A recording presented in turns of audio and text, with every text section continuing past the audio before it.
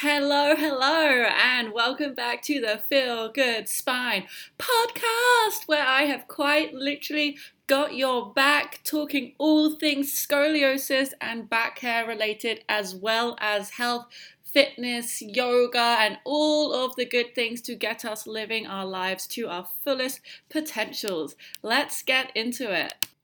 In this week's episode, I'm going to be talking to you about our convex and concave sides, whether or not we can reduce our rib hump, the methods that help it, and also what not to do with our daily routines.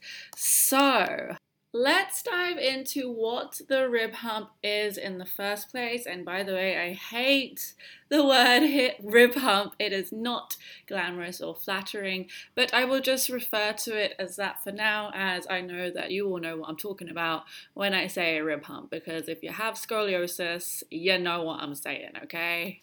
So, our good old friend, the rib hump, starts to form due to the lateral shifting of the spine with scoliosis that can cause rotation of the vertebrae. So as the lateral shift happens, the discs between the vertebrae start to compress and become uneven. This will cause the vertebrae to actually change shape to a wedge shaped and then rotate and become structurally stuck like this. As our ribs are connected to the vertebrae, once the vertebrae start to rotate, this causes the ribs to also displace, which is why we have our convex and concave sides.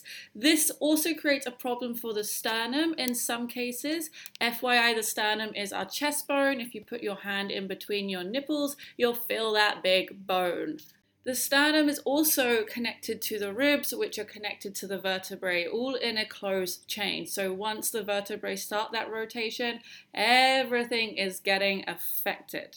Because of this, not only do we get a rib hump, but for some females, you might also notice one boob is a different size or looks like it's a different size.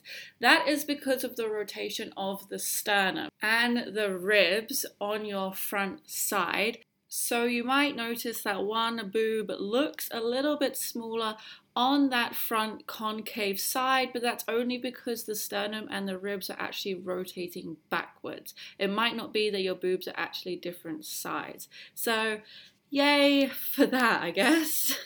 This brings me on to what our convex and concave sides actually are. We have a concave front and a concave back. You may have more than one concave and convex area, so you might have it up in the thoracic, you may also have it in the lumbar, you may even also have it in the cervical region, depending on how many curves your scoliosis has. The convex side is where the ribs, especially in the thoracic area, have spread apart and rotated backwards. This is what causes the rib hump. The concave areas is the side where the ribs are compressed, the intercostal muscles are compressed and atrophied, the ribs are pushing forward, and it can create the look of a flat back or even a lordotic back in the thoracic, depending on the degree of rotation. You'll notice this in the front of your body if you have one side of your ribs that are poking out more than the other side. And maybe, like I said, if you have one boob that looks smaller than the other, this is likely to be your front concave side, which means that's your back convex side, which would be where the rib hump is. You'll see concave and convex in the lumbar region. Obviously, this won't be affecting your ribs as you don't have ribs down there, but you'll see it as your muscles poking out a little bit more on one side or dipping in depending on what side you're looking at. You might also notice that your pelvis is tilted and risen a little bit higher on that concave side, and the convex side is usually the side where the pelvis is kind of poking out laterally. If you're looking from the back, that is. So this brings me on to my next segment, which is there anything that we can do to make the rib hump, make this convex and concave side better? And the answer is yes, my friends. Yes, that is things that we can do to make it better. And I'm going to go through some non-surgical, non-bracing options with you right now. So stay tuned.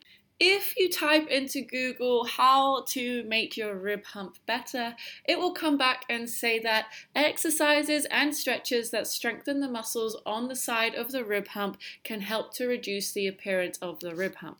And although that is somewhat true, that explanation is very, very simple, and there is a lot more to it that Google just hasn't quite gone into here, but who can blame him, you know? So there are three main things that we need to do to help decrease our rib hump. Before we even get onto that, the most important thing that you need to do is understand exactly which side your convex and your concave sides are, because you can't do anything until you are certain on that.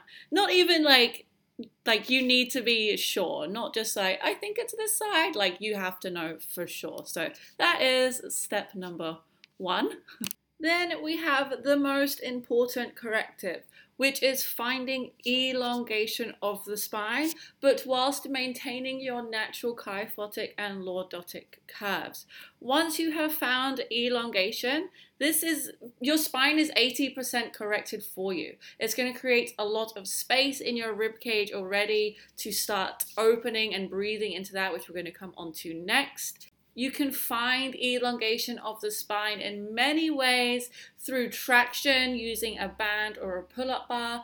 I have techniques where I'm lying on the floor or in a seated position, and where I'm putting it all together using a band on all fours, finding traction and breathing and derotating, which I'm going to come into now. Once you have elongated your spine correctly, we're going to move on to breathing. So you might have heard of Schroth theory, which is a very popular scoliosis way to correct and help the spine, especially the rib hump. In Schroth theory, we have RAB, which is rotational angular breathing, my friends. In simple terms, this basically means breathing into your concave side, the side where the ribs are compressed, which is going to open this compression and help derotate the spine. With Schroth theory, we have the analogy of the deflated ball or deflated balloon. Imagine a balloon that has been deflated on one side. How are we going to blow that up? We're going to add air into it, and adding air is going to open up that compressed flat side. So that is basically what we're trying to do with our scoliosis, but obviously it is a lot more complicated than just trying to blow up a balloon, unfortunately. In addition to elongation and rotational angular breathing, we can do shoulder traction. So this basically means when you're putting your hand on your shoulder on your convex side and you're trying to push your elbow away from your body whilst moving your rib prominence, your rib hump forwards. This is going to engage the muscles back there and try and flatten them out a little bit, strengthen them, and get those intercostal muscles working and engaging them as well. You might have seen this method if you've looked at pictures of Schroth theory or some scoliosis corrective exercises where the person has their hand on their shoulder with their elbow pointing up. That is what they're trying to do, get that shoulder traction to help flatten out that rib hump. I have done all of these things myself and found that they do work.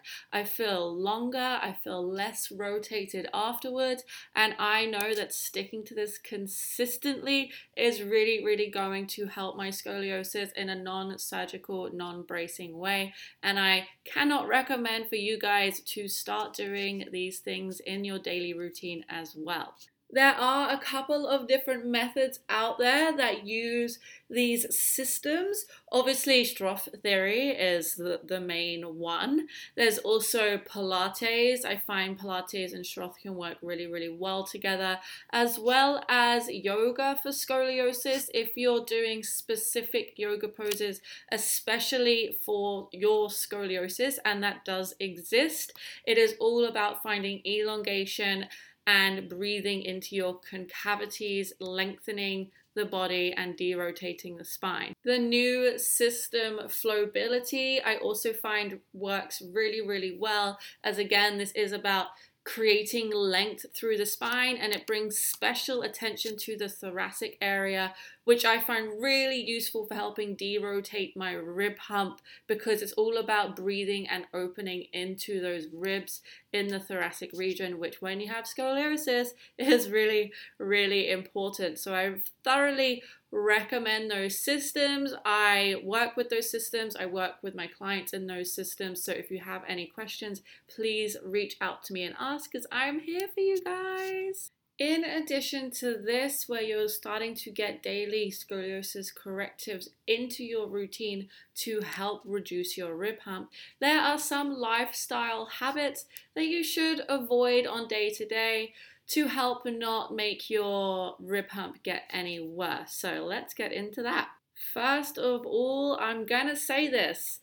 Traditional yoga and Pilates should be avoided in some sense. And I'm a yoga teacher, so it's tough for me to say that. But with scoliosis, we need to avoid repeated forward bending of the spine and going into our end ranges, especially with flexion and twisting, which when you're doing traditional yoga and Pilates, a lot of that is flexion, extension, and twisting into the end range. So yeah, unfortunately. Of course, 100% you can still do these things. I still do them on a regular basis, but I'm very aware not to round my back.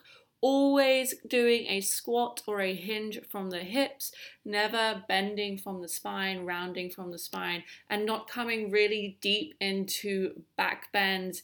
Again, we just don't want to come into those end ranges, and we want to be really conscious of our convex and concave side, that we're not pushing into our concavities and we're not rounding into our convexities even more. This goes for day-to-day life as well, like when you're picking things up, children, shopping, whatever it is, try not to round from your back, squat, or come from your hips, like I said before, to avoid that repetitive rounding of the back, because that really is one of the ways that's going to make your rib hump actually work. Additionally, resting in your scoliosis pattern is not going to be good for you. And what I mean by this is when you're sitting in a chair completely relaxed and you're slumped back right into your hump. You can feel your hump pushing back on the chair. And I know this feeling, trust me, because I have experienced it a lot. But you really do not want to be slumping and sitting into your curvature. You want to try and stay sitting up tall, and I know how annoying that is, but that's just the way it is, guys. I'm sorry. I can't sugarcoat it for you. We need to be sitting up tall and finding as much length in our spines as we can. Maybe using a pillow or a wedge behind the back. And for those more slightly advanced people that are very, very sure on what side their convex is, you can put a little wedge there to help derotate as you're sitting up as well. That is advanced though, so just ask me if you have questions on what I mean by that. Lastly, what I'm going to suggest avoiding is stress. And I know, right, in an ideal world, we would never be stressed and life gets in the way and blah, blah, blah. But stress and anxiety is literally causing tension and tightness in our bodies, in our muscle tissues. This tension is going to make the rotation worse of your scoliosis. So avoiding stress is really, really important. If you don't already, trying to meditate using an app like Insight Timer, which is what I do, really helps reduce stress. So does breath work. And that's also why I love yoga. Like, I am a yoga teacher. I teach yoga for scoliosis. I also teach just normal yoga. And within that, I see my clients come in stressed from the day that they have had, and they leave chilled, relaxed, and zen, as we like to call it. So doing these things, this breath work, this movement can really help decrease your stress, and which is going to be so much better for your scoliosis and just your mental well-being in general. So to summarize this podcast, my beautiful friends, I'm going to say that yes, you can do things to help your rib hump, to derotate the vertebrae, to make it less prominent. But it just requires a lot of hard work. No one is going to do it for you. You have to go out there and do it yourself. You have to be consistent with it. Okay? But it can be done. And definitely avoid things like sitting into your pattern and doing forward folds to stop your rib hump from getting worse. So I really hope that this has helped. If you have any questions at all, please do reach out on Instagram or TikTok at the Feel Good Spine, or my website feelgoodspine.com. I do have a free ebook for download that's just got some really good tips on helping your scoliosis, including traction and myofascial release and some breathing techniques as well. So all here to help you feel good in your scoliosis.